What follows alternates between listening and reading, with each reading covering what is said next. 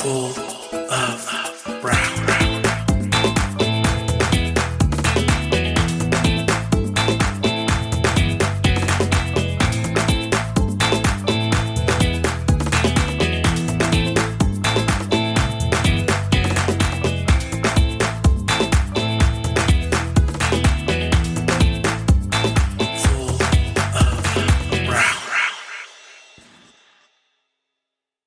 Hello, dear listeners. This is Tony with Full of Brown. This is Grecia, and today we have Coach Scott with us today. Yeah, it's Coach Steve Scott, whom I known for a long time, and I'm really grateful that you decided to reach out to us and come on the show. Thank you. Yeah, that was an easy thing. So I mean, I'm glad to be here for sure. You didn't think about it? No, it was great. It was awesome. Like you thought about it right now. No, when I saw the things that you were doing, I was like, man, I need to get a hold of him. So yeah, it'd been cool. Yeah. So for y'all that are listening, he was a coach at my high school, Capitol Hill High School. How long were you there? 4 years. You were there only 4 years? Yeah. Really? So the 4 years that I was there, you were there? Absolutely. So you left? Yeah. Really? Yeah. I didn't know that. You walked out the door and said, I'm going too. Well, see, what happened was my senior year, I had to leave. So I didn't graduate from there. Oh. Yeah, that was like the really saddest thing because I couldn't graduate with all the, the peeps. But, but anyway, tell everybody a little bit about yourself. Yeah. So currently I'm teaching out in Yukon. Mm-hmm. And used to be the girls soccer coach there, and now I'm retired from coaching soccer right now for the high school. So, but yeah, I'm just kind of doing that and just going day by day. Yeah. So now you're at what high school? I'm at Yukon. Yukon, okay. And you say you're no longer a coach. So what do you do? Right.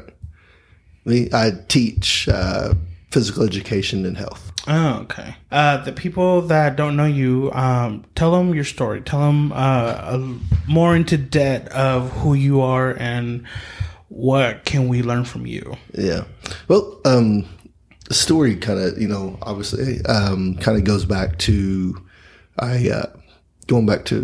for me always being involved in sports. Okay. Played football, played basketball, but soccer was my thing. Soccer is what kind of I gravitated to, what I really enjoyed a lot. And so from that, I made a decision when I was in high school that, I wanted to go play in college. I wanted to, everybody wants to play professional, right? Mm-hmm.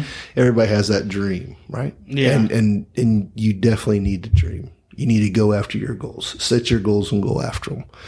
And that was mine. And so I went step by step. I went into college and did my thing in college, played, dealt with that. While I was in college, I had the opportunity a couple different times. I had a chance to go to an open combine for a professional tryout. And so it actually was in Kansas City, and a friend of mine, one of my best friends, was actually living in Kansas City. So I went up there and just stayed with him for the weekend. It was just kind of open tryout, like going to the indoor arena here. Okay. And then it would be an open tryout. There was 40 men there. And then the coaches and everybody were there. Maybe some of the players were there watching. And this is college? This is the pro combine that I went to. Yeah, this is the pro combine that I went to. I was still in college. Okay, yeah, so you were in college. Okay. I was still in college, but I had the opportunity to go. A friend of mine lived in Kansas City. So we're like, right, me and two other guys just said, hey, let's go. Yeah, and so we went up there, free place to stay, so it wasn't really costing us a whole lot. Yeah. Went up there, and so we went through the tryout. We were playing and everything. Out of 40 guys there trying out, an open tryout, they only selected three. They only selected 3 players to stay. Because at this open tryout, they were going to go ahead and they're going to try to select somebody to invite to training camp in October. Right. Anyway, so once it's all done, we've played, we've done everything there. Once we've done all that, there was only 3 guys that were selected. One of them was a goalkeeper who I knew, who was from Oklahoma, but was living in Kansas City. Okay. He got selected. And there was another local guy from Kansas City, and then myself. Wow. And, and so I'm like, okay, this is cool. Yeah. I just got an invite to go play professional. This is all right. This is happening. Yeah. Very unexpected. Yeah. I'm assuming. Yeah. Well, and it goes back into the mindset that I took going in. Right. I wanted to go to the combine. I wanted to go try out. And the whole mindset that I had going into it was just very simple. Mm-hmm. I knew I could play. Right. But there was no reason for me to put pressure on myself at all. Right. Yeah. Because everybody else can play too. My whole thing was, I'm going to go and use this as experience for the next one. Mm-hmm. Not expecting anything. I'm just going to go out, play, do my thing. No stress on myself. Well, if you don't put stress on yourself, then you just operate. You just perform. Yeah. With no thoughts, no negative thoughts in your head. Mm-hmm. And, that's the one thing that I always talk about in class, in my health classes. If you keep putting negative stuff in, negative stuff is going to come out. That's all there is. Yeah. If you don't have positive stuff and that self-preservation and those kind of things. Well, in that situation, before I ever stepped onto the field to play in that combine, I made a decision that I was going to gain experience, not expecting to be selected because it was going to be hard. Yeah. Because of the sheer numbers. Yeah, out of 40, there. I mean, yeah. Yeah, the sheer numbers of people there. So I got selected and I went, oh, okay.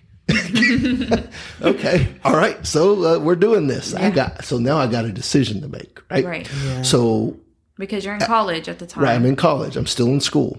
Okay. So now I go back, right? Mm-hmm. Usually, so October, you got the beginning of school, mm-hmm. You got 6 weeks, 8 weeks before you have the withdrawal fail date, right? Yeah. Yeah. So, training camp's not till October, so you'd think you'd have enough time, mm-hmm. right? No. I had less than a week because that withdrawal fail date was a week later. Wow. So I had less than a week to figure my stuff out. Right. And I always said that the first thing was, okay, I've got an opportunity. I've been offered an opportunity. Mm-hmm. The door is open. It's up to me to walk through it. Right. When the door opens, you got a decision to make. You either step in, go through the door, mm-hmm. and go all in, or you the door closes and you may not get that chance again. Yeah. And that's the very mindset I had. I said, this door is closing. College will always be here. I will come back if I have to. Mm-hmm. Okay. But what I did was, I got all the paperwork done, got everything done, the withdrawal passing, because I did it early enough. Every one of my classes was withdrawal passing. Mm. So I was totally fine. I saved the education side of it because but the part that, really stunk was the fact that I only had about 3 or 4 days to figure that out. Right. And get it done. Oh, God. And then for another month or so, I just had to get ready to go. And so that's kind of the process of that first combine kind of thing. Mm-hmm. Right. So I go and play. I go down there. I'm there for 3 months, training camp, all that stuff, preseason. And the head coach comes over to me and says that one of the veterans that had retired last year decided he wanted to come back. But, the head coach goes, I don't want you to leave. I want you here. Mm-hmm. But I've got to put you on a reserve list because he's coming back. We didn't expect him to come back. So, guys played for 15, 20 years in the league. I mean, they're going to put him back on the roster. Right. So they had that conversation with me, and they said, we'll set you up. We'll put you in. We'll put you up. We'll get you a place to stay. We'll get you a part-time job. And we want you training with us every day. Well, I ended up deciding to go ahead and go back home. Just because of things happen, right? They happen for a reason. Yeah. Well, I go back home, so I go back to school the next semester, just keep doing it. The next year, another professional tryout comes out. Wow. Right? Another professional tryout comes out the next year. So, it's posted at the indoor soccer arenas. It's posted, there's signs up there, and I was playing with the semi-pro team here at that time. And me and a couple of buddies, it was going to be in Kansas City. The combine there's a whole list of different cities that we're going to have it in, and Kansas City was the closest one. So we all just kind of jumped in the car and went to Kansas City for a trial with this combine, but not everybody gets accepted because you have to apply.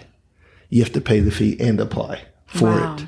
That's kind of how the combine process works. Okay. And basically look at your resume.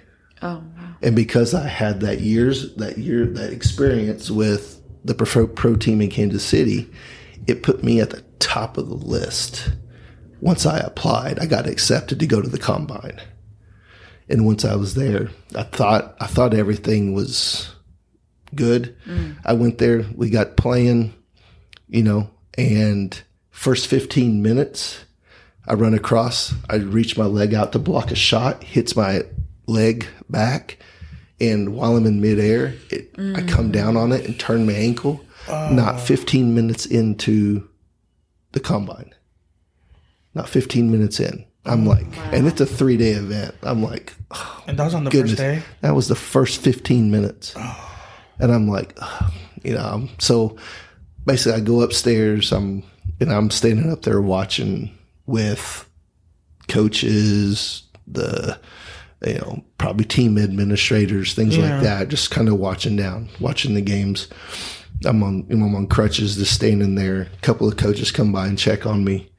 And then they walk away and leave. Okay.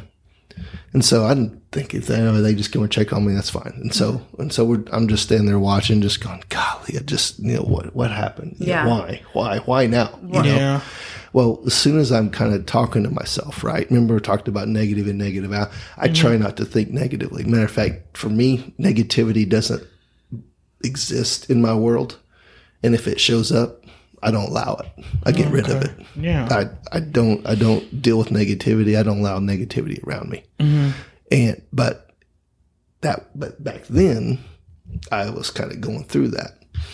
And I mean, that has to be really hard though, because, first time, you get sent home, you pretty much get sent home, because a veteran decides to come back. And then, here you go, trying again, trying to not get discouraged because of the first time. So you go and try again, and then just the first 15 minutes and it's like, boom. So at that point, I feel like I would have been like, God, why now? Why again? Is this not meant for me? I would just have so many questions. Right.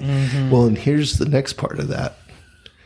Before I could even say that, those coaches come back and they had this other guy with them. I'm like, okay, I know the coaches. Who's this guy? And he just he introduces himself, says, hey, I'm so-and-so. And these coaches, they just tell me that they wanted to check on you and see how you're doing, and said evidently you made an impression on these guys. I'll go, really? I'm thinking in my head, I'm going, I've been out there 15 minutes. Yeah. It's a 3-day deal. Yeah. And he said, well, the guy goes, well, these coaches want to see you again. He said, can you get to Biloxi, Mississippi? That's the next combine. I said, he said, are you available to go to the combine in Biloxi? He goes, yeah. I go, well, yeah, I'll be ready. I'll go. And he said, all right, we'll take care of it. We'll make sure that you are there. Because these guys want to see you. And he said, and then he kind of shook my hand and introduced himself again and said, I know I didn't tell you the first time, but I'm the commissioner of the league. And when these guys come to me, it's my job to make sure that they're taken care of. And if they want to see you, we're going to make them see you. So that was the third guy. That's the third. Oh, wow. He was the commissioner. He was the commissioner of the league. Wow. And his job is to take care of the coaches in the league. And the coaches went to him and said, we want to see this guy again. And so then I went to Biloxi, Mississippi. So when you got injured the first 15 minutes, what was it? Did you tear anything? Just a turned ankle. Oh. It was just like a twisted ankle? Yeah, I was just blocked a shot. Oh, okay. And before I could land. So you didn't break it? Wow. You just No. Oh, no. wow. It was like a turned ankle, sprained ankle. Okay. Sprained ankle. Okay. Yeah. Oh, okay. Yeah. Okay. But I was on crutches. I was done. Yeah. So from that, how far was it when you went to Mississippi? Another month. Oh, okay. Yeah. It was time to heal. Right. Oh, okay, good. Yeah. It was time to heal because I was full bore. Because now I go to Biloxi, Mississippi. I show up. Everybody, all the coaches are saying hi. Good to see you. Glad you're here. Those kind of things. And so we play and do the thing, everything, right? I had 3 coaches come talk to me. While games are going on, coaches would go talk to different players or, kind of like the interview they do at the NFL football games, at the football combine. They, coaches talk to you and this and that. Now, it's not as organized as that. I mean, they'll come find you and you might go sit in a bleacher somewhere and talk or whatever, but they don't have all these hotel rooms that you go meet the coaches in, those kind of things, right? They don't. That's big money. Gotcha. Big money. But so I go home. I had 3 coaches talk to me. Go home, and then on the end of May, I don't have the exact date, but the end of May, on draft day, I get a phone call, and I answer the phone. I was the number 5 pick for that team. It wasn't a roster, so every team had to build. So, there was about 12 to 13 players on the roster. Wow. And I was the number 5 pick for that team. Oh. And I got the phone call and said, how would you like to, just to talk. How would you like to be part of the team? Just and that. We drafted you in the number 5 in the 5th round. We drafted you number 5 for us. And I was like, yeah. And here's the trick. This is why I've always said that my wife is just amazing because, it was a great thing that the support I get from her at this time. Okay. Right. And so, okay, all right, well, you'll get a packet and those kind of things. We'll have you sign it. Here's a contract and your reporting date and all that. So I get the packet, a week later or a few days later, I get the packet, and I look at my wife and I go, She goes, what? I got to report June 1st. She looked at me and she's very supportive. It was awesome because it was cool. She was all right, we'll do it. Well, June 1st is my first year anniversary. Aww. Really? Wow. Yeah. We got married a year prior. Oh, okay. 1996, June 1st. Wow. 1997, June 1st, I had to report in Tupelo, Mississippi. Oh. Wow. And then that's why I say she's so supportive of everything that I've ever done. And so it's amazing. So did this mean you had to move? Or I did. I went to to Mississippi, to Tupelo, Mississippi is where I played. Okay. And so I went there. It was about 3 months. And then my wife and her friends, they would come up periodically to watch the games and things. But I would go there. I went there and played. Yeah. Okay. Yeah. And again, it goes back to that mindset going into, again, that combine. But now I had to be accepted. I had to have a good enough resume to even be accepted. Mm-hmm. So with that Kansas City combine that I was in the previous time, right, gave me that professional experience that allowed me to go to this one and get accepted into that league. But I still had to make it. Mm-hmm. I still had to get selected. So the biggest thing is that mindset going into it everybody has a process that you got to go through.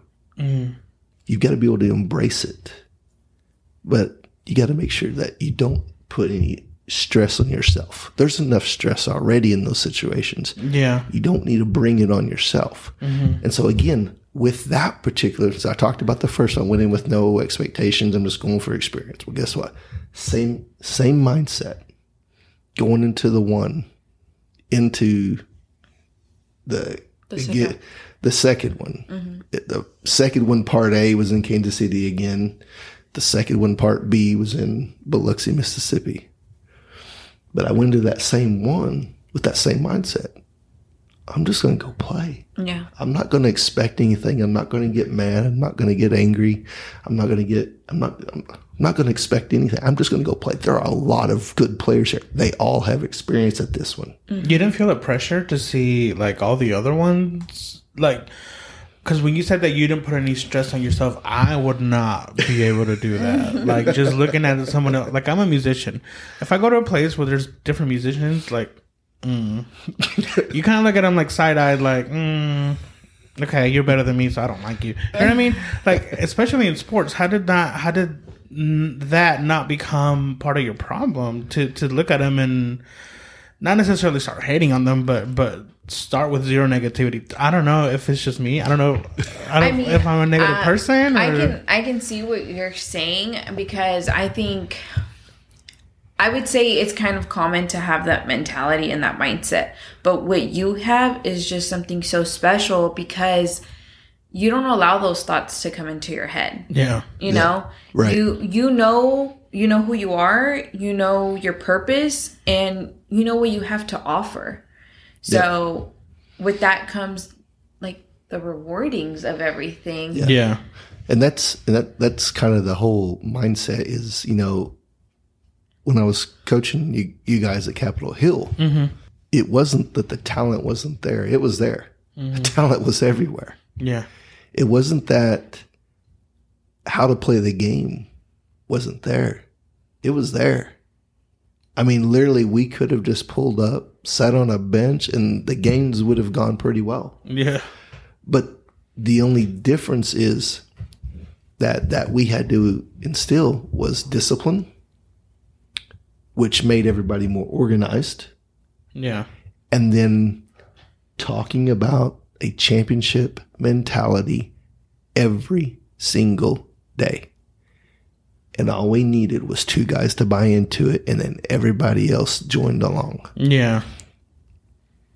It was Victor and Jaime. Yeah. Those two guys bought in, and they had that mindset, and everybody else, they didn't have a choice. You see what I'm saying? Yeah. So it's contagious. Very contagious. Yeah. And so when you talk about going and doing things at another level, whatever it may be, in sports, life, whatever, it's having this championship mentality that, like you just said it, there's enough people trying to beat you down anyway. Why do you need to beat yourself down? Yeah. Yeah. You have something you enjoy. You have something you like to do. Right? Yeah. They're going to bring it at you. Get out and just have fun with because you have confidence in what you love to do. And in that moment, both those moments, again, 2 different professional tryouts, selected both times. That doesn't happen. No. And here's the thing. If you go and look at the percentage of athletes, student athletes, that from high school that go to college and play in college, it's a small percentage. From those college athletes that go to play at a professional level, it is even a smaller percentage. I mean, you're talking probably 0.1, 0.2% when you're talking about soccer. Yeah. Right? And that's what I'm talking about, is if you go in expecting something and it doesn't happen, you're result oriented. If you go in not expecting results other than the fact that I'm confident in what I do, and we're going to go do this, and we're going to go to the next one. We're going to do the next thing, whatever that may be. Does that make sense? Yeah. And so that's, the hashtag embrace the process, hashtag release the pressure. That's my call right there. And that can just go with anything in life, because I can just say in relationships, with your spouse, with anybody, you go in expecting something, it's not going to go well. You just gotta embrace it and just do what you can, do what you know is best for yourself, for your partner, for your family, but just don't expect anything, because I feel like that's when you can get let down the most, when you go in with expectations. And here's the third hashtag, if you've really kind of seen, is that I always put on there is servant attitude. Everything I do, it has nothing to do with me.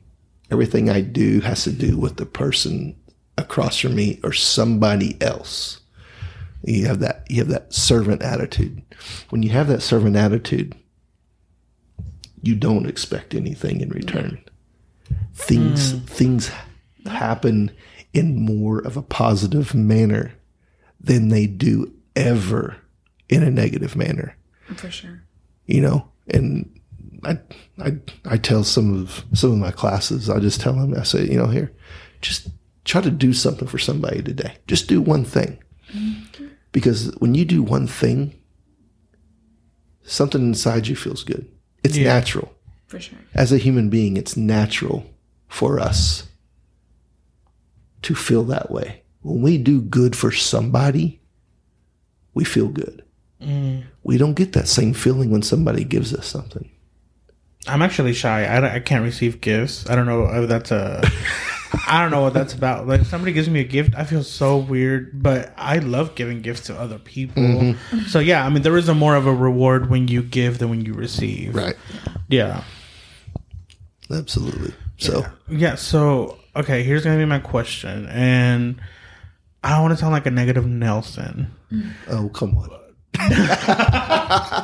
But I think there's got to be a behind the scenes process of how to turn that off when, and this is not just talking about me, like anybody, when you go through a process that has been so lengthy, and you are like reaching out to every opportunity you can get and everything doesn't go your way. You, with that story, you had 3 opportunities, right? Or 3 open doors, kind of, to call them that. To me, and I'm not saying that, like, that's not who I am. I'm not saying that. But there's a lot of people that struggle with the negativity that is inbuilt within them. And the negativity that you receive around you all the time. Like, if you grew up with not even a household, but people around you that throw at you negative energy all the time. Like, since you were a kid, oh my God, my grandma, I don't know, I'm using an example. You're so stupid. You're so dumb. And then that kind of sticks behind you. You get to kindergarten and you can't write the letter S. And the teacher's like, oh my God, you're so stupid. From like a child to when you get older, when you get a bunch of negative energy and negative comments all the time, in your opinion, how is it that to turn that off out of nowhere and all of a sudden have that change of a lifestyle? Exactly. I mean, it's good that you brought that and you asked that question, because I actually cover that in my class. I actually cover that. And when I talk about, first off, one of the things is you look at who you surround yourself with, and you do a deep dive into the people around you. Who's the positive? Who's positive brings something negative? Who's more negative? Who brings negativity all the time? You have to really have a deep dive with the people around you, because what you're getting bombarded with, it's not coming from you. It's coming from your surroundings and the people you are with. Yeah. Right. But here's the thing. One of the videos and one of the things that I show, the number one thing that breaks that cycle, we already talked about it. Go do something for somebody else. And slowly but surely, that reaps the positive, and that positive becomes more and more a part of your life. Mm-hmm. And it stops being about the negative situation or the negative person that's really eating at you. You just make a decision that, you know what, so-and-so's negative. Yeah. But it doesn't mean that they don't have to be your friend. But when you're in control of the situation, you feel much better. And I think sometimes, and I don't know if you can agree with this, but sometimes I think the problem is that we embrace that negativity and we make it our own. Especially, like I said, if you've been surrounded by a bunch of it, like, you know, they start throwing knickknacks at you, you know, they're calling you names. When you make them your own, it's whenever you started telling yourself that, because you're not born with a negative, you know, with a negative mindset. It's installed in you. I don't know if you've heard this. It's a saying in Spanish, which I don't even know how to even translate it. It's basically given the example that a tree that is growing crooked, it can never be straightened up again. Mm-hmm. You know, or I heard this in English. Toast can never be bread again. You know, I actually don't believe that. I always feel like you can always get rid of the top of the negativity on that tree, chop it off, water it with whatever you need to, and regrow it. But it does start from the bottom, you know. And this is the problem that I have, especially me, that I struggle with mental health. Mm-hmm. That I always attach these negative stigmas that people throw at me, and I make them mine, even if it's not true. Right. Like, no matter what it is, I said this, well, I don't think I said it before, but I used to surround myself with a lot of negative people, and that they disguise it as positive. So sometimes you have to do your homework and actually be like, okay, you have to analyze your life. Which one is really there to bless me? Which one is really there to make me the person that I'm supposed to be? Because sometimes those negative things disguise themselves as something positive, and it's not really that. Well, I'm telling you you're ugly because I'm your friend, you know, like, or I'm telling you this, and sometimes it's like, really though, like, you know. And I think that's, at least with me, I don't know with you guys, I think embracing that negativity is a big part of it, because I can, like, hearing you talk about what you just said, I'll put myself in your shoes. Like, if I would have gone to that first tryout, I would have been so stressed out. Like, I would have been like, oh my God, like, there's so many better players. And as you were talking, I kind of asked myself, like, why did I ask all those questions?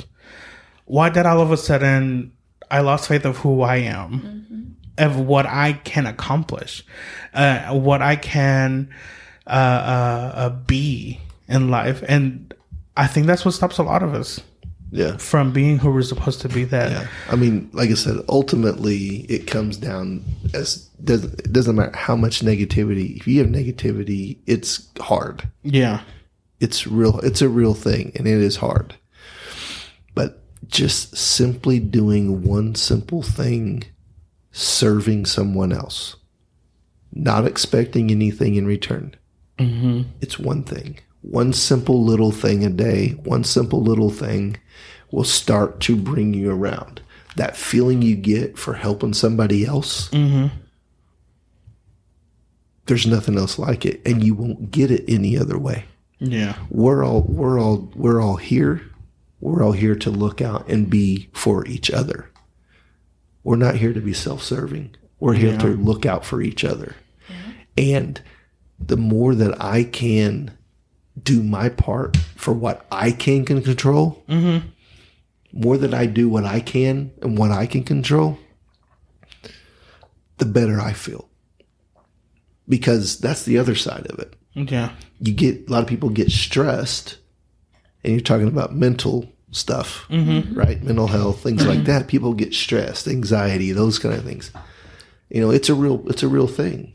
Sure. And sometimes it becomes something that someone feels trapped and they're not in control of the situation, or they don't feel like they can be in control of the situation. And that goes back to that negativity thing. For me, if I always look at, in this situation, can I control it? If I can't control this situation that's going on right now, I'm done with that situation. I'm done with it. I tell this to my classes all the time, and it's not something that happens overnight. It's not easy. But when you're talking about that championship mindset on the athletic field, changing a mindset so that we can go out and perform and play for a state championship, or we can go out and we can go to professional combine 2 times and get selected 2 times. Yeah. Which doesn't happen. Those kind of things are putting yourself into situations that you can control, and having a mindset that when you can't control that situation, you're okay with getting out of it. Right. If you can't change it, it doesn't matter how much you and I can dislike each other. You cannot like me, and we can go back and forth all day. But the simple fact of the matter is, I can't control the way you think about me. I can't control the way you talk to me. I can't control what you feel about me. So we can agree to disagree, and I can remove myself from that situation until I see in my eyes that it's a better situation. Right. Does that make sense? Yeah. And that kind of goes back to that process, embracing that process, releasing the pressure. Does that make sense? Yeah. 100%. Yeah. Was there anything in your process that you found really hard to do? Example, you said earlier that sometimes you have to look at who's around you and not necessarily cut them off from your life, but maybe cut them off from your mental state, if you can say that, because they're never going to leave the world. You know? Is there something like that you had to cross paths and learn something from it? Like, for example, removing a person or removing a feeling along the way. Because I find that every time you go through a big process like this, that the outcome, is going to be grand. There's always going to be a pebble in the path, and you're going to step on it. It's going to be super uncomfortable. Yeah. What was that for you? I think it just comes down to understanding the idea. Again, this is a mindset thing for me. And if you notice, everything I'm talking about, it all has to do with the mindset. Yeah. It's a mindset on attacking the performance on an athletic field. It's a mindset on how I deal with negativity. It's a mindset on how I deal with other things that I can control or can't control. The other side of that is perception is reality. Okay. Right? Mm-hmm. If you can get yourself, and this one's hard, but if you can get yourself to think about, and you think about your high profile coaches, your high profile athletes, they have no choice. And maybe it's because I was a professional athlete, maybe because I was a college athlete, and I was a coach in a town that everybody knew you at a previous school before Capitol Hill. Mm-hmm. If I was, because I was there and everybody knew me, I had to understand that everything I did was under a microscope. Mm. So the mindset is for those that aren't in those experiences or hope to be in one of those situations, i.e. maybe it's college athlete, maybe it's professional athlete, maybe it's just getting through the high school athlete or being a high school student, those kind of things. Operating on a perception is reality mindset will save you so much. Yeah. Because you're thinking about, before I do this, before I make this decision, what are the potential outcomes of this decision? What's the good side of this? What's the bad side of this? Right. No, I don't. It doesn't, for me, it doesn't happen that slow. I mean, it happens pretty quick, but I'm very cognizant of the idea and the mindset of perception is reality. And sometimes perception is reality, even when it's not true. We talked about the circle that we hang out with, right? Talk about the circle you hang out with. You're hanging out. You're doing absolutely nothing wrong. So-and-so gets in trouble or does something. They get busted or they get caught or whatever they're doing. Whatever it is. It could be anything.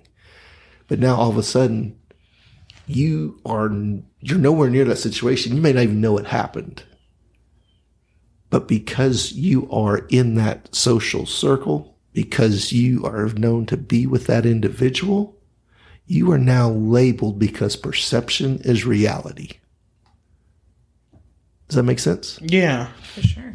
Even when it's not true, had nothing to do with whatever went on, don't even know what went on. But you get put into that because everybody knows that you hang in that situation or you hang with that person or whatever. Yeah. Does that make sense? Yeah. Oh yeah. So I watch a lot of crime shows. And so it's like that. Like if they're, if this guy over here committed a crime and killed someone, raped someone, and they know, the neighbors were like, oh, well, these other people hang out with him. So they go investigate his whole crew, all his friends. And so, I mean, yeah, that's so true. So the combination of all of that kind of goes back to kind of the mental state of,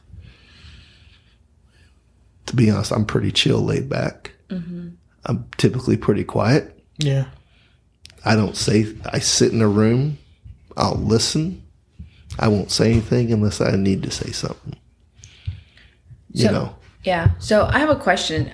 How did you get to this mindset? Like, just what brought you to this positive mindset to just be so positive and to not focus on the negative, What's the formula like that you had to get to that point?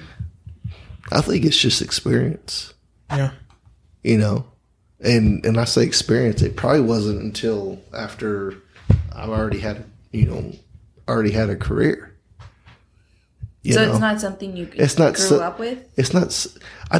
I mean, I think my mindset when I was younger was very simple. I was the guy on the field that played hard. I was very confident in how I played, and I made sure that you knew about it. Okay. But what about... I made sure you knew about it. I mean, I talked a lot of smack. I talked a lot of smack. Because again, we want to go to the mental side of this. Yeah. I was testing their mentality on if they were strong, mentally strong or not to handle the situation that I was about to bring them. Mm. And they might be a better player than me, but I can see quickly by how they react. Right. Mentally, if I can actually get into their game and maybe bring them down a bit to where now I've got a little bit of edge, or maybe we're even now. Yeah. You know what I'm saying? Yeah. So I played mental games as much as I did, within the game. Yeah. And so, so that drive and always wanting to test the people around me to see how far that could go. Yeah. From a mental aspect, never a physical aspect. It was never fighting. It was never, hurting anybody or anything like that. It was all, if I can get in your mind, I own you. Mm. And so that's no, and when you say that, it's so true because I play flag football, and so a previous game, I wasn't on the teams that were playing, but someone did mention, they were like, well, maybe they were losing. And then so they were trying to catch up. And then they were like, well, maybe if we can get into their heads and, get them mad at each other as a team, we can start making some plays and scoring. And I was just like, yeah, you can definitely do that because there's a lot of people just that play. And once they get mad, it's game over and they quit playing pretty much, you know? They lose their focus of winning and they just start getting mad with one another and it just goes down.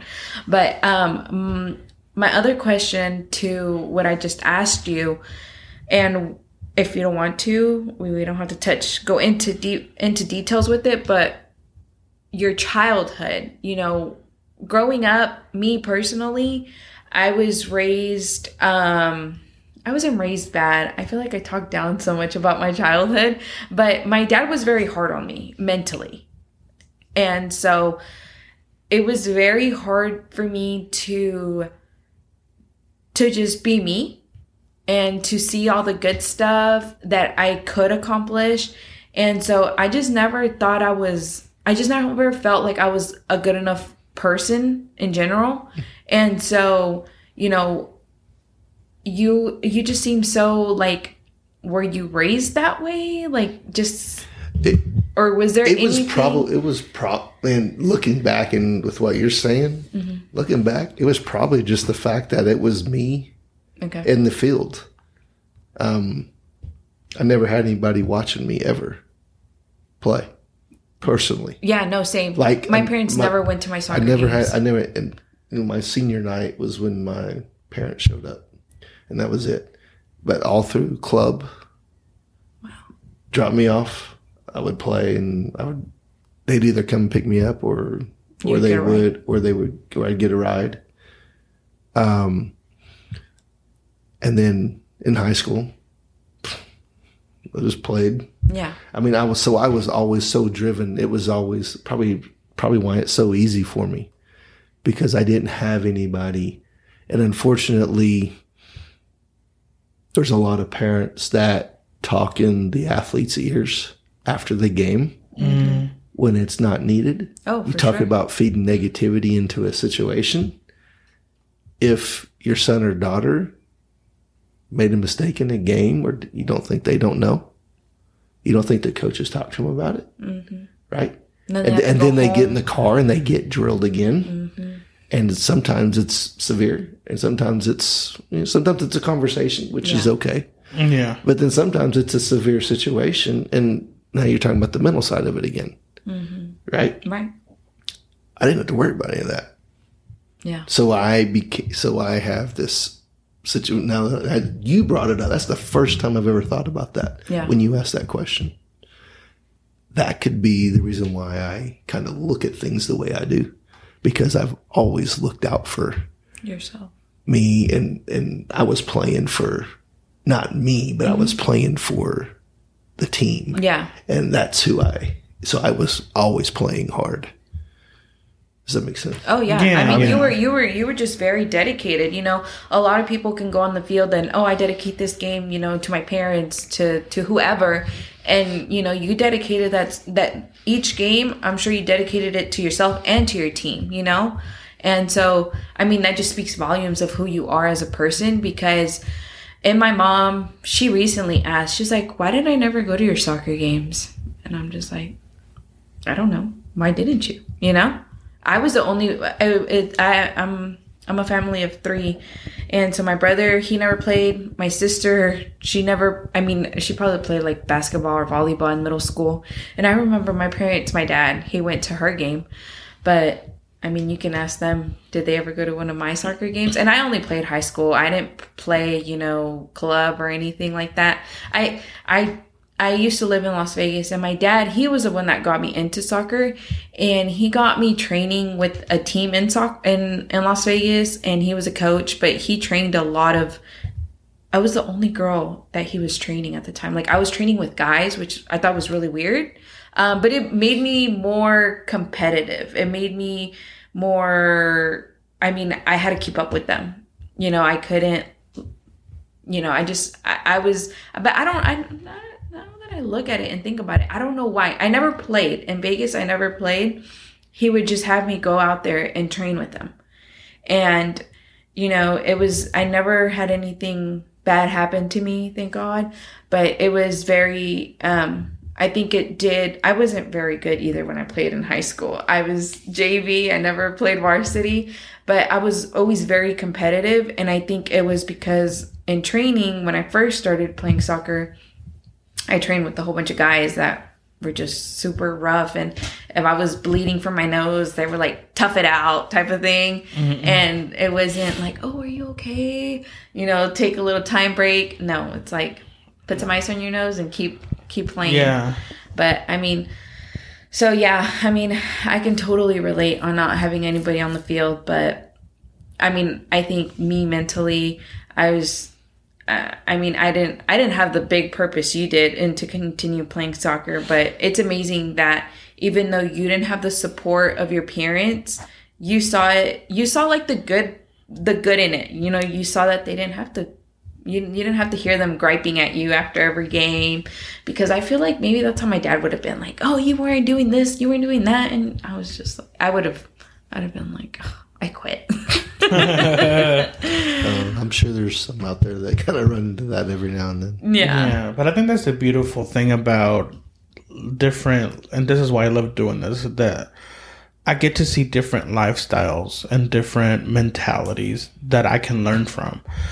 See, when you talk about that you didn't have anybody there, I didn't either. I mean, you know, I didn't either. But my mentality was completely different than yours.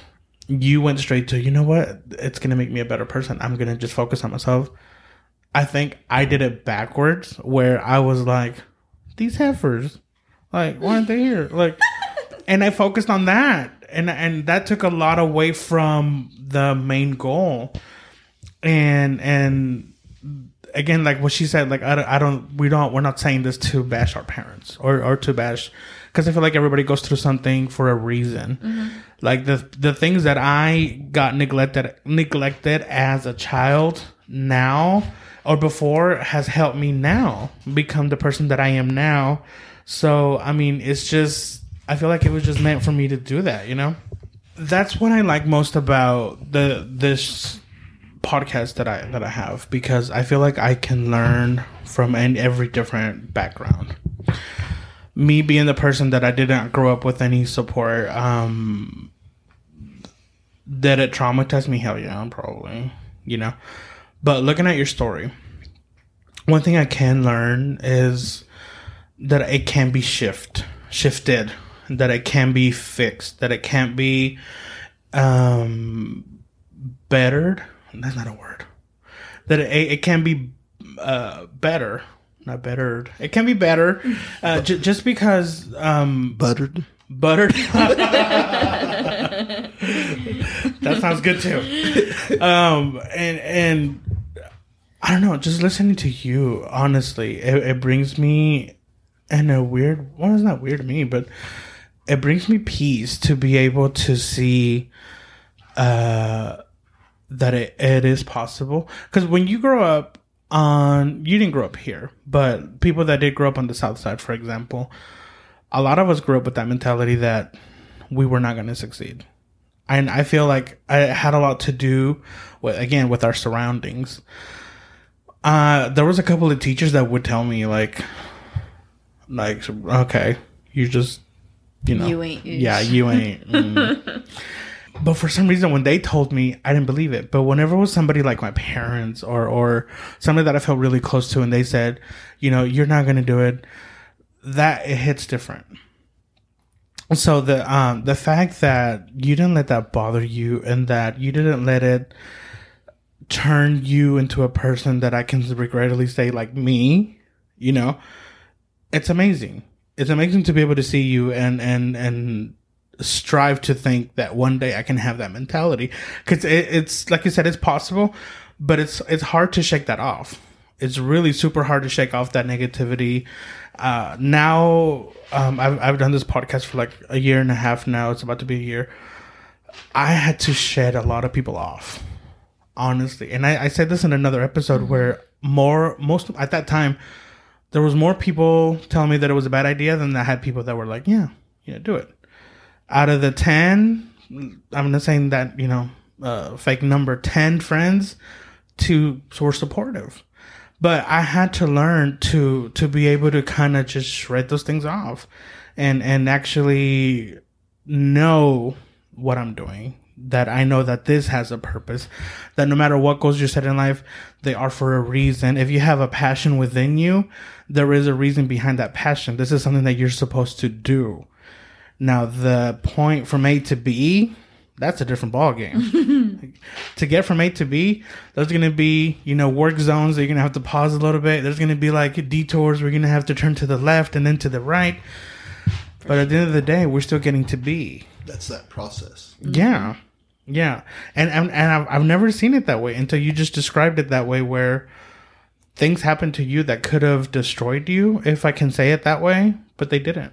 You literally picked the situations up and like, let me put this towards my future. Instead of focusing on the negative, you're like, I'm fine. I'm here for a reason. I'm here to do something. And it helped you become the person you are. Yeah. Like I said, whatever that goal is. And for me, that goal, like most every athlete wants to do is, be that professional athlete. Yeah. There was never a situation that I just ever thought that I wasn't going to attempt to get there. I didn't know if I was going to. Really? But I knew that I was going to give it a shot. And that goes back to that first professional combine that I went to, open tryout I went to. Because the first one was an open tryout. The second was an invitation combine. Mm-hmm. But when I went to that open tryout, I'm like, I'm just going to go do it. Gonna go have fun. I want to be a professional athlete. Let's go see if I can do it. Yeah. And if I can't do it, okay, I can't do it. Yeah. And at least you tried. Right. And there goes that idea about, I'm not putting any pressure on myself. I'm going to go play the game that I love. Mm-hmm. So you did all these tryouts. You get into the pros, right? You start June 1st, 1997. What happens? I play the season out. I was the backup keeper, sixth attacker, because it was indoor. No. Backup keeper, sixth attacker, and then also defender. And I played the season. Actually, I was the first player, because in the league they had a rule that if the goalkeeper scored from anywhere, they had a scoring system indoors where they had a 2-point line. It was like an arc. Mm-hmm. So if you shot from outside the arc, it was a 2-point goal instead of 1 point. Mm-hmm. So any regular goal was a 1-point goal, and then they had an arc out. It similar to the distance, like what would be like the red line at like ISA. Mm-hmm. Yeah, the red line that's out there. It something similar to that, but it was an arc, and it was like so if you scored a goal from out there, then it was a 2-point goal. Well, if the goalkeeper scored from anywhere, it was a 3-point goal. Oh, I was the first goalkeeper to score in the league, in league history. It was a free kick. The ball came in. I go running across as one of our players shot it, and I jumped up and headed the ball, flicked it in. And so we got 3 points on that goal because I was literally with about 3 feet from the goal line, and the teammate took a shot. I just ran through and flicked it, because I flicked it. Then it's 3 points versus 2 points, and so I was the first one in league history to do that, to get a score as a goalkeeper. Yeah, wow. Yeah. So how many seasons did you play? Both. It was that one full season, and I had the invite to go. The franchise changed and actually moved to Pensacola. Oh, and they called me in. Where's Pensacola? Florida. Florida. Oh, yeah. And it sounds familiar. Yeah, and they wanted me to. They asked me if they wanted me to join them in Pensacola, and that at the time there was some things going on. And so I just went ahead and went back home. But this is where the story goes. This is another part of the story. Okay. I ended up reffing professionally in that league that very next year. Oh, wow.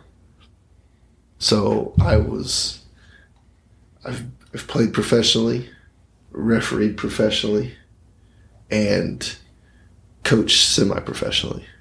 So wow. Every level. So you talk about like a mindset, a higher level mindset, championship mindset, the mentality that it takes. When you're constantly on that level, mm-hmm. you can't allow negativity to be around you. The only difference between a good player and a great player, or a really good player or a great player and a professional player, the difference is mentality. The difference is mentality, and most times I would bet that it's something negative with that great player. For sure. That great player has the ability to be a professional, but the mentality, they'll never be a professional. Yeah. And back when the Oklahoma City Energy first got here, and Jimmy Nilsson was the coach, when he went out and looked for players, they had to fit his style. Because he actually had said this at one time. They had to fit his style, but the mentality, they had to have the mind of a professional. Mm. If he went and watched a player and they didn't treat everything they did like a professional, he wasn't picking them up. So the difference between a great player that has all the ability to play at that level and a professional athlete, the difference is the mentality that it takes. There's a lot of really good players, a lot of really great players, but there's a reason why they don't go. It's mental. Yeah. And I can say that because I've played professionally and I've refereed professionally. And I can say it 100%. The difference between a great player and a professional player is 100%. It's their mentality and how they approach things. And if they let the negativity in, they're never going to have the ability to be a professional. For sure. Not on the level that they need to be at. Does that make sense? Yeah. So then it kind of ties all that, everything kind of ties back into that mental aspect. Controlling things that we can control, embracing the process, don't put undue pressure on ourselves, all that stuff. Did you coach anywhere else before Northwest Classic? Or wait, Capitol Hill. Sorry. And Sorry, there's so many schools out here. I cannot keep track of them. Yeah, I went to 4 of them, so yeah, there's a lot. Make a note. We got to edit that out. Yes, please, because everybody's going to come after me in the comments. I didn't go to any of the South High schools, so I'm sorry. The one right by my house? No, that's U.S. Grant. I know. That was the big rival. Yeah, U.S. Grant was the big rival, yeah. Of Capitol Hill? Yeah. Really? Mm-hmm. Anyways, did you coach anywhere else but U.S. Besides Capitol Hill? Not in Oklahoma City. Not in Oklahoma City. Okay. I do agree with the thing that, you know what they say that kill them with kindness. I feel like maybe we should reverse that into kill ourselves with kindness. I think a lot of the times we're just really bad on ourselves. We're too hard on ourselves. Yeah. And I think, again, going back to the negativity, I think not only do we embrace it, but we simmer with it. Mm-hmm. You know, we learn to live with it, and we learn to walk the day-to-day with it. I do focus a lot on the negative around me, and hearing your story, it really has me asking myself, why? Why am I focusing on that when there is so much more? And you know what? There's so many positivity that people call upon you that we reject. There's a lot of people that come and say, you're going to do this, and I believe in you. You're going to go ahead and do it. But our own self-doubt pushes that all the way down. For sure. So, it's amazing to see you and to believe that it is possible. to be able to literally pick all those things that you have in your soul, picking them one by one and believing at the very bottom that dream that you were engraved in at the beginning of your life. Because we're all on this earth for a reason, to do whatever we were meant to do. Maybe we didn't figure it out right away, maybe not, but I'm telling this to myself. Let's start focusing on the positive, and let's start killing our own selves with kindness instead of, killing each other with kindness, which is that's what they say. I need to kill my own self with kindness and allow myself to believe that there's great things for me too. Yeah, you asked about, again, how do you break that cycle? Yeah. And then I go back to that video that I show in class. And one of the things that they talk about is those that, and it's actually, there's actually data points on it. Those that went and did something selfless for somebody else, it broke that cycle that so many people find themselves in so many times. The formula is to stop focusing on yourself, do something for others, and focus on the positivity that is installed within you. Go ahead. And that's so true. I mean, I don't know. I'm just now, about to be 25 years old. I'm barely just learning how to actually focus on myself, because growing up, I did whatever I could to please my mom, to please my dad, to be this great daughter, my parents migrated to this country for, and growing up, I just felt like it was never good enough. So that's what I focused on, I just focused on, instead of enjoying like high school and the 2 years I went to college, I didn't get to enjoy myself, my life, because I was so much focused on, well, what are my parents going to say? What are my parents going to do? What if it's not good enough for them? What if, I discourage them because I go out and do something crazy for once, And so, yeah, we can focus on others as well, but I feel like when you have focused so much on others that you lose yourself, you have to like reconnect with yourself first before you start giving to others. And I feel like a lot of people can relate to that, especially nowadays. I feel like, the whole mental health awareness is like very big right now, and I don't want anybody to see it like as a trend, because I have seen a lot of people speak on it like, oh, now all of a sudden everybody has anxiety and everybody has this and that. It's like, no, we've always had it. We just didn't know we had it. I never knew I had anxiety until I was pregnant.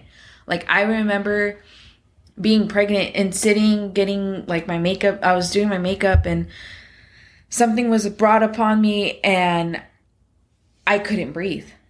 I was like, I was just like, I was freaking out, and it was for no reason, but at the moment it was a very reason to me. And it's just like, but how can you explain this to someone, how can you be having a panic attack and anxiety attack over, it's so hard to get all these other people to understand you. And that's why you just have to learn how to understand yourself and be there for yourself when others can't be there for you. Because growing up, trying to please everybody is very hard mentally. And so, but I definitely agree with you with spreading some kindness to someone, and what you receive is like 1,000 times better. Because when I do something for someone, it's amazing. I love giving back. Like, if I have cash, I always like to give it to the homeless people. And I always used to like be against it. And one time I reflected on, well, my dad always used to give money to the homeless. He never questioned it, never cared. And so now if I can give back to anyone, doesn't matter how much it is, it just I feel like I do something good, because you don't hear God bless you, have a great day, thank you so much, like just what they say when you do give them something. And it's just, I think that's so sad, because I feel like we should hear that from like our surroundings more than we should from a stranger when you're giving them something. But it's such a warm feeling when God bless you, have a great day. Yeah. Or stuff like that. And it's just amazing. Or even when you just hold a door for someone, and it's always, I don't get grossed out or take it offensively, but it's always like the older men, and I'm talking like older, like 50, 60, or not 50, that's not old, like 60, 70-year-old men, and they'll be like, oh, thank you, pretty lady, you have such a pretty smile, and you're just opening the door for them, and I'm like, oh, you're welcome, stuff like that. And it's just like little things like that we can do for other people that just, that's kindness. You don't have to go out of your way and do something extreme for someone. Yeah. It's just putting a little bit of positivity out there. Yes. Because if you just put a little bit of positivity out there, somebody's going to run into it. And that's just what we need. Somebody's going to run into it. And if you think about it, it may seem like a big deal. Mm-hmm. But to that person, that day, that moment, may have just made their day. For sure. And it's something that you think it's just simply holding a door. Well, holding a door may have just changed that person's life for that day, because you never know what they're going through. Yep. Moral of the story, we just need to be kind to one another. Tell anyone you see, have a great day. Mm-hmm. Smile to one another. Quit looking at each other with this just angry face. Like a face who are you? I don't know if I can make my face look like that. And this is why we don't do YouTube. My face is like, No, I agree, though. I do agree. I don't think... I mean, imagine if we were all really kind. Can you imagine that they're friends? Especially if we were kind to ourselves. Yeah. And to others. And to be able to hear each other. Just simply hearing each other. You don't have to necessarily understand. We're not always going to understand. For sure. You're a soccer coach. You're a soccer player. I think I'm not. But that doesn't mean that I can't learn from you. That doesn't mean that, even though I did play soccer for a while, I wasn't good at it, But for a second, we connected. For a second, you and I connected. Oh, for sure. And so why not do that? And start removing just everything negative, including our own thoughts. So I have a couple questions for you. Dun, dun, dun. Just stuff that I've been thinking about. Just because my boyfriend, he is white, and he teaches at a Taft Middle School. It's very big Hispanic school community. So he has never played soccer in his life, and he was a soccer coach last year. Bless his heart. Yeah. So he did it very just willingly. He's a very big football player. But he was, I don't know, because of COVID, he couldn't do football. But so he took on this opportunity and he enjoyed it. Like, he's doing it again next year. But he struggles a lot getting not connected with the Hispanic students, but like just getting them to understand like the purpose of winning and to have fun, but to also win. Because man, those little kids, I mean, it's different, middle school and high school, but how were you able to connect right away with your students, or did it take you a while since, the whole white Mexican thing? Or because I feel like he doesn't feel like he can connect with them because he's white and they're Mexican and they speak Spanish and he doesn't. Did you struggle? Well, I knew, both me and my assistant coach, we knew some of the boys previously from, being down at the indoor arena quite a bit. Mm. Oh, so you grew up going to ISA. I was down there. I played on the semi-pro team there, And semi-pro teams played in there? Yeah. Really? Yeah, indoor soccer, yeah. On that grass? A turf. It's turf. It's turf.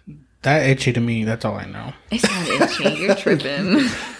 You're probably just allergic to it. Probably. I never knew. Yeah. That's awesome. Hold on. Time out. I never knew they had a indoor pro. I actually, little backstory of me, I actually used to work for them. Yeah. For ISA. Okay. I used to work with Carol. Yeah, she was my boss. I worked at the corporate office with her. Okay.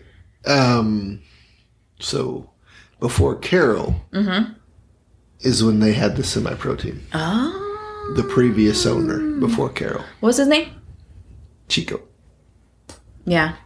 He didn't own Soccer City, did he? Yeah. Oh, yeah. Because he ended up opening up Soccer City when he sold that to Carol. Oh, okay. Yeah. And then he went up there, and he was up there for a little while. Yes. Yeah. Yeah.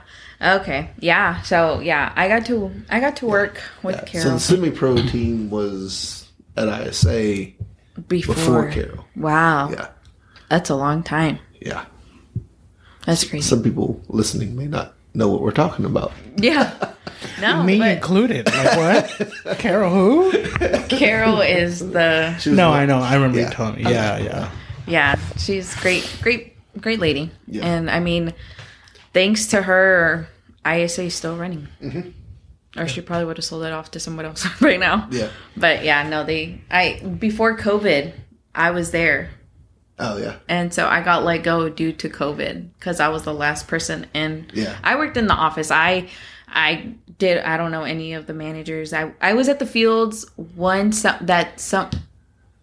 COVID? 2020. So I was at a summer camp. Like February, March. Yeah, of 2020. But I was at there was a summer camp ran on the summer of 2019, and they needed a female there because it was a soccer camp for boys and girls of Oklahoma City Public Schools. And so they needed a girl in there just in case anything happened, any injuries. A lot of like the trainers, the coaches that were there with the kids were majority males. So I got to go assist, and it was really fun. Yeah. But yeah. So. Well, to answer your question though, going back to like the coach and with I'm saying that my point of view, we didn't have that problem. Really? No, I really don't know what it was. I think it was just the opening up of you, the coach. I think he was just, as soon as I met him, I mean, he made me run laps in PE, so that made me mad. Because see, back in the day, we had A day and B day. Do you know what that is? No, because our classes were an hour and a half, 2 hours. Ooh. Yeah. So running for that amount of time, and if you were burning the track. No, I was not. No, I was not. He's spreading his kindness. I was not. No. See that positivity going across the table right now. I ran like 3 laps and I'm like, is that okay? Okay, yeah, but you're gonna get a B. I'm like, that's fine. I'm okay with a B. Because Capitol Hill here in Oklahoma City, it's a big the gym where we did it's a 2-story building. Ooh. So the seats were not on the bottom. The bottom was like the gym area, and we sat on the second floor. So if you wanted to sit out the class, you had to walk your butt up to the second floor. So you worked out anyway. And eventually, we just started running around, laps on the top. But I would, sneak in my hot Cheetos and, as I was running. But no, I think, to answer your question, we didn't have that problem. And I think it was because he was just really open to get to know us individually. And that's awesome. Yeah. So I think he has to try hard. I think he just has to... A lot of us, and I will say this, we were in really dire need of somebody to look up to, I think. Yeah. And having that with him, that helped a lot to be able to just be honest with him. Yeah. And be like, hey, okay, no joke, like whatever we whatever issue we had. So I mean, that was really easy with us. It wasn't like, and that's good to have that impact on the kids. I won't say his name's Brandon. I won't say Brandon didn't have any kind of impact on the kids, because he did, and he got to receive some cards and stuff like that. during his teaching career so far. He just started, but he did get, even as a student teacher, he received a lot of good feedback. But I do think and maybe it's just the time, or I don't know if it's because these kids, I mean, bless their heart, and for the kids and the teachers, because he's teaching a lot of kids that don't even know English, like can't even speak it. And he has to translate through another teacher to get to the kids. So it's just so hard to connect with them that way. And I don't think the school system helps really, because I feel like they try to just make those kids' life easier by having this translator instead of making them learn the language. Because when I went to school, I didn't know English, but I didn't have no translator. My translator was a kid. Like, I remember when I got here to this country, I was like in first grade. I didn't get a translator till like second, maybe third grade, and that's because we were learning how to read, or we were learning how to read big books. I was like, okay, but I do think it. Like I said, going back to him, I don't know if you can remember this. I don't think you will. But there was one time we have a no gum policy. Really? Yeah. In the whole school? Well, yeah, but we didn't listen, but we still had it. So whenever I remember going to his class, I hope you don't remember this. I was like, no hablo inglés. And I was like, he's like, oh, you need to spit out your gum, whatever. And I remember you guys had a trash can right next to the desk right there. And I was like, He's like, come here. I'm like, no hablo inglés. He's like, chicle, out. And I was like, oh, dang it. And then I said, dang it. He's like, what? You speak English? So, I mean. Tony. I'll tell you, we were bad kids. But I mean, it's really just the fact that somebody cares. I think if anybody's in the school business to teach or to whatever, as long as you care, I think that's all it really takes. Yeah. For you to just be the best at it. I mean, because like I said, in our area in the South Side back then, we needed a lot of male role models. We needed a lot of people that could just say, "What's wrong with you?" A lot of mentors. Yeah, and we had that with several teachers, and they still need that. I mean, yeah, all the time, especially now after COVID. I feel bad for these kids. Like, I don't know what I would have done if we had COVID back when we were in high school. Like, I would have failed. Yeah. It's really hard to, It just made you run a few more laps. Like, don't pause the TV. Keep running. Yeah, but I mean, it just takes a special person to care. And by the way, you talked about your husband. I think he does that. No, he does, and I mean, I just think his biggest struggle is the whole language barrier.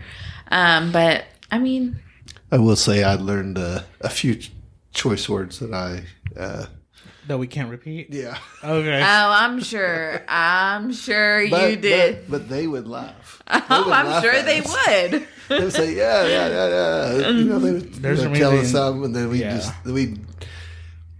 in the middle of a game, we would use that, and then we turn around, and the whole bench is just snickering, and we're like, okay, I'm not saying that again. See, I don't know if people know this about soccer. I've learned this the hard way. There's certain words you can't say while you're playing soccer. Like, there's certain, and you can correct me if I'm wrong, but if I remember correctly, you can't say "pass me the ball."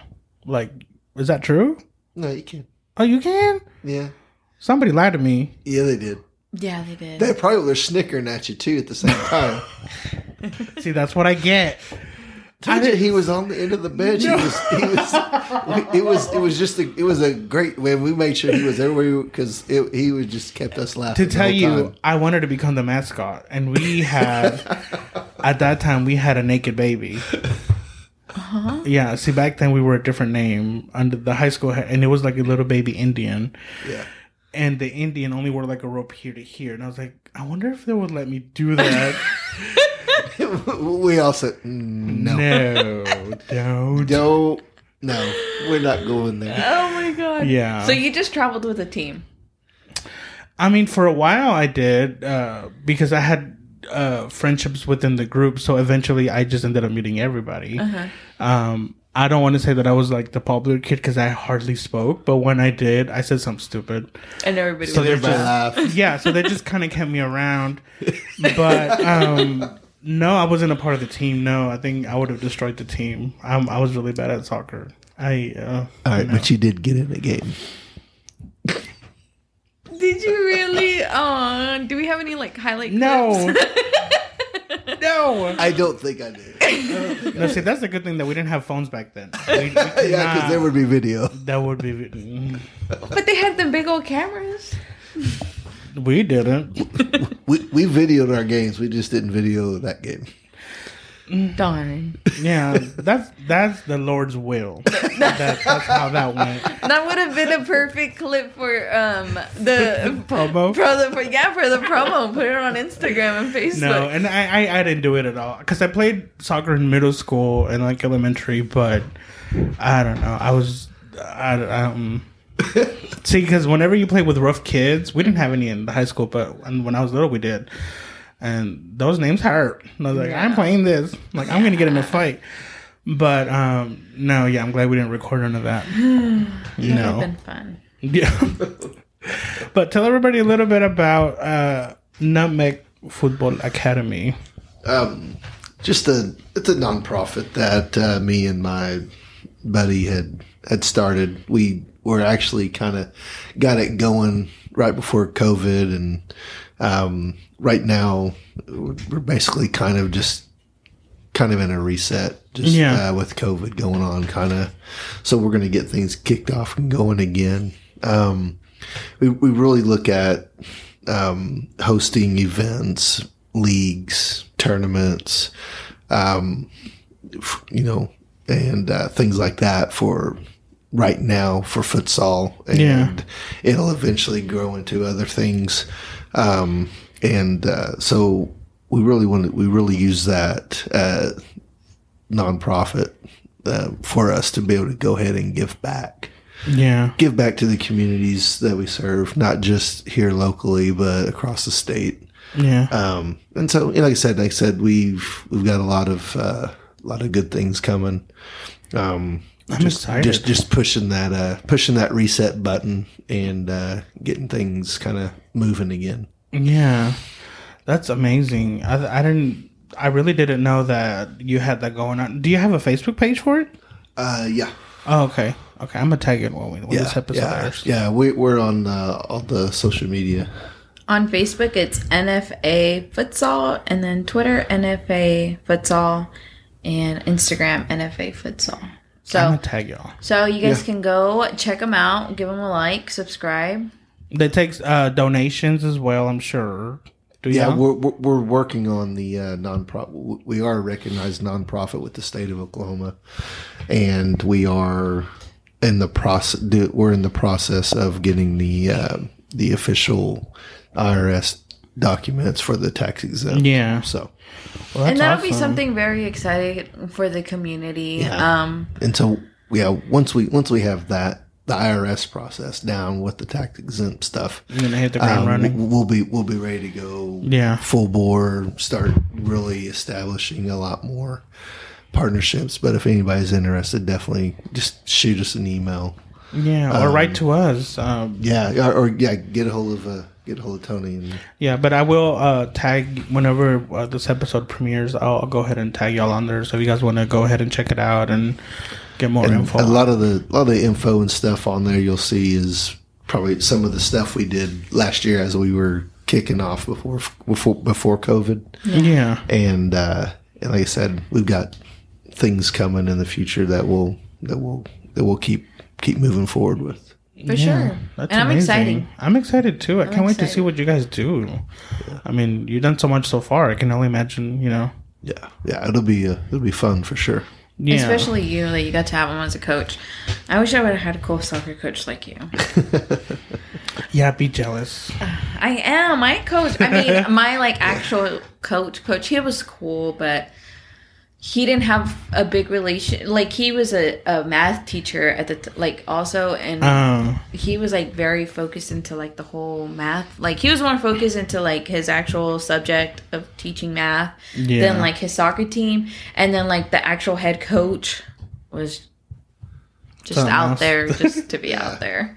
So we didn't have like a whole mentor type of thing on the soccer field. Yeah, so it does make a difference. No, for sure. Yeah, I bet. Yeah, especially someone to just be encouraging. Yeah, and the fact that we had something in common, you know. Mm-hmm. I mean, even though I hated soccer, but I mean that still kept me around apparently enough to, you know, to get to meet someone. Yeah, really special for sure. So we're gonna go through the lightning round before the episode's over, and sweet. I hope you're ready, sir. We'll try. Okay. Number one, which I feel like we would know the answer by now. What cheers you up? Yes. Just being around people. Yeah. You know, being around people, be able to see people succeed or help people succeed. Yeah. That's awesome. That is awesome. Okay. Who are the 3 most influential people in your life? 3 most influential. My wife and my 2 daughters. Shout out to her. Oh, I don't think we said her name, did we? No. Yeah. But it's okay, because, you know, she might not be okay with the same name. Okay, what irritates you about a person? Negativity. The whole concept of me flat out, just negativity does not exist in my world because I can control it. Have you had someone so negative that you were just like, I just have to cut you off completely? Mm-hmm. Really? Yeah. Did you feel bad cutting them off? It was a family member. Oh, those are the worst. Yeah. Sadly. Unfortunately, it was decisions that he made. And I told him, said, you stop doing that, I'll be back. Yeah. And again, that's something that I didn't like. Mm-hmm. I didn't agree with. So I respectfully told him the situation, how I felt. Yeah. And gave him the option. You change it, I'll be back. You don't, I won't. Haven't seen him since. And that was when I was a teenager. Oh, snap. Okay. But see, you didn't let that detain you. You didn't let that hold you back. You know, that just kept you going. And that's awesome. Yeah. Yeah. That's a lot of... Sorry, you could always hurt yourself. I know. It's okay. But it's it takes a lot of courage. It does take courage, yeah, and to make those kind of decisions. And, yeah. For sure. Okay, I don't know how much you enjoy Mexican stuff, but if you do, what is your favorite Mexican dessert? Or sweetbread? I don't know if you had the sweetbread, but... Okay, your favorite Mexican dish. I will tell you. I kind of dig the sopapillas. I'm just saying. Next time you come home. So I haven't had other desserts because it hasn't really been an option to me. Next time you come, we're going to have... some pan dulce? Yeah, at least. Like, give them an empanada or something. I'm all for it. Sopapillas. It's because that's what they give out at Ted's. And they give it at all the restaurants. Yeah. They are pretty good, though. They are. They are. But I never used to eat them with honey. Yeah. You know who introduced me to eat them with butter? Apparently, butter and honey, you're supposed to eat them together like that. I was like, ugh. No, and then I had it with honey. No. You like it with butter and honey? Me now. No, I only had it once. It's usually honey or the glaze. Okay. Well, next time. I will bring you next time something Mexican. That way, you know. Sweet. Yeah. What about your favorite Mexican dish?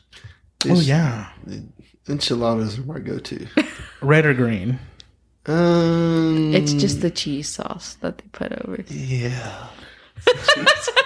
It's just gobs and gobs of cheese, right? Yeah, cheese you can't be wrong with cheese. No, cheese is delicious. Okay.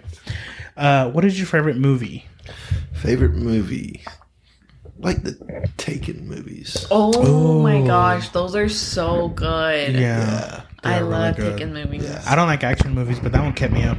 Yeah, those are good. Those are good. All 3 of them were. Yeah, all 3 of them were good. They remind me of my dad. Good. My dad loved them. Yeah, we would watch them all the time. No, maybe I need to watch them with my dad. Okay, what scares you?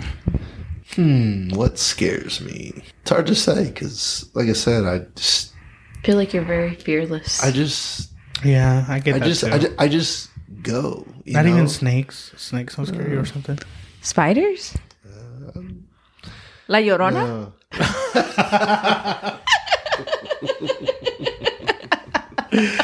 Nothing scares this man, young man. Have you heard of the? Of her? I'm just real calm.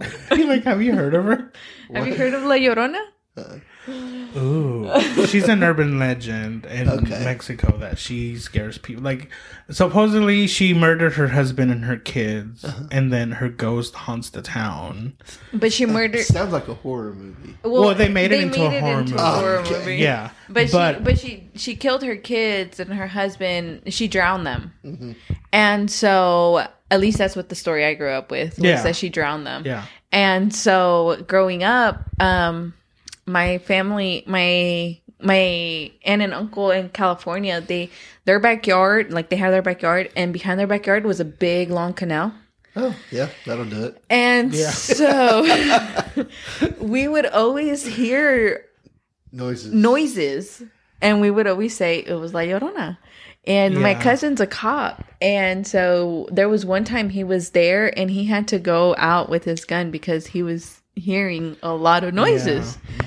And so I never heard him, but I believe in it because of that time. Yeah. It just hits you right there, didn't it?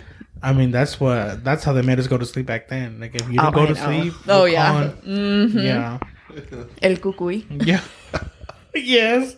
The boogeyman. Okay. Besides soccer, what was your favorite game as a child? Besides soccer. Or besides sports, I should say. Besides sports? Yeah. What was your favorite game? I don't know. Did tag exist? Well, I don't know. Like card games. Oh, okay. Okay. Do some card games. Some blackjack? Some blackjack. I mean, you name it. Uno. Anything. Okay. Goldfish? Goldfish. Yeah. Play some mean goldfish, let me tell you. See, I always thought that people that played card games are really smart because I could never... I don't know, man. I'm just lazy. I never got into card games besides Uno and like. No, for sure. Like blackjack, I played blackjack like at a casino one time, but I was so scared to play it because you have to count. Yeah. I'm horrible with numbers, and you don't have to count a lot, but it's just like you have to be quick at it. And I'm just over here like 1, 2, 3, 4, 5. I mean, yeah. Have you ever played slapjack? I mean, or was it 21 or is this slapjack? Slapjack. I played that. Yeah, slapjack. You just turn the card over. Jack hits you. Yeah, you hit it. Yeah, and then you keep the card. 21 is blackjack. Yeah. See, he got educated today. I did. Right. by so many angles in life. Did you ever played? So I don't know if you're a drinker or not, but did you ever? No. So you never heard of riding the bus with the card game? No. Yeah. I'm sorry, huh? What is that? Riding the bus. It's a very scary game. Does it involve taking off clothes? No. I said drinking game. I've seen drinking games where this is going down. Yeah. Fast. Okay. Anyways, you could have dinner with 3 people, dead or alive. Who would you have dinner with? It would be. I'll make it easy. It would be Pele. Is that a soccer player? Mm-hmm. Okay. It would be Pele. You can look it up later. Okay. I hope he's listening. Pele? Okay. Make it happen, Pele, if he's listening. You never know. Yeah. And then I would go with Mia Hamm, and I would go with Michael Jordan. So I'm guessing the 2 were soccer players, and then obviously Michael Jordan. Do you know who Michael Jordan is, Tony? I'm taking this negativity out of my life right now. Yes. Like, she's throwing it. Yes, I know who Michael Jordan is. He did Space Jam. Look at you! I'm surprised you didn't. No, I know who you are. I know. Chicago Bulls, right? What? Chicago Bulls? Yes. Yeah, okay. Good job. I was hoping that was it. Sorry, I didn't hear very well. That's okay. Okay. How would you like to be remembered? Selfless. Selfless? Yep. That's sufficient enough to me. Yeah. Okay. Last question. if heaven exists, what would you like to hear God say to you when you arrive at the pearly gates? Welcome home. Wouldn't that be nice? Mm-hmm. Like, there's a soccer field here. Welcome Enjoy. home. Yep. Yeah. Oh, well, Coach. I call you Coach. Yeah. That's how I know you by Coach. Yeah. Thank you for being here. It was Yeah. such a pleasure. And It's been a blast. yeah, it was enlightening for sure. Yep. And hoping that people are listening, they learn what I did today. For sure. And not only about you, but about life. And we put this into practice, from now on. And let's hope that we make our communities better by being better, and our homes by being better, and changing our mentality. So Yeah. so No, thank for you. sure. And it was a pleasure meeting you, just Yeah. I knew once you were about to start your story, I knew you had something great to share, and it was an honor, being able to sit here next to you and just hear you telling us about it. It was amazing. Yeah. And I just hope that with, that you keep growing with your nonprofit organization, and just that you get to reach a lot of other people, because you have a special story. You have these experiences and just this mentality that I won't say everyone needs it. I mean, they do need it, but not everybody can be like you. And so, but if someone can just take a little bit of what you have to offer, it'll make a big change. The easiest thing to do. We talk about serving others, that servant attitude.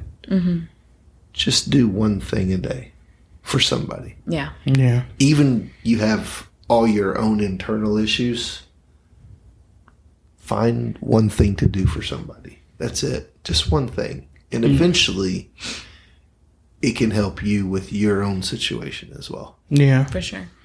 Yeah, for sure. And I've learned something today. And, I'm hoping that people are listening. If they want to write to you, I'm going to, excuse me, if they want to write to you, I'm going to tag, your page on it, and, reach out to him for more wisdom. And if you want to write to us to tell him something, maybe if you're shy to get a hold of you, fullofbrownpodcast@yahoo.com, our social medias. And thank you again for coming, and I hope this won't be the last time. Yeah, absolutely. Anytime. Appreciate it. It's a blast. Yeah. Well, all right. Thank you. And listeners, thank you so much I'll see for if I can tuning find in. that video somewhere. No. Yes. I know it's not out there. I don't remember any cameras being out there, because it would have been one of the big ones that had the big roll film on it. Like, no. Not quite that old. You ain't that old. I feel old like that. But anyway, thank you for listening. Thank you, listeners. And until the next time. See you guys. Bye. Bye.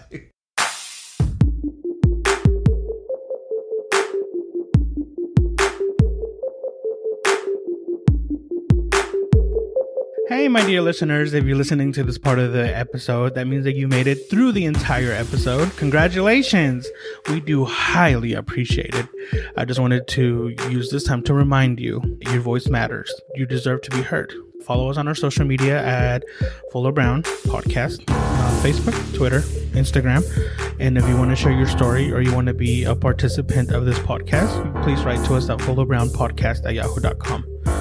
Thanks again for listening. Until the next time. Bye.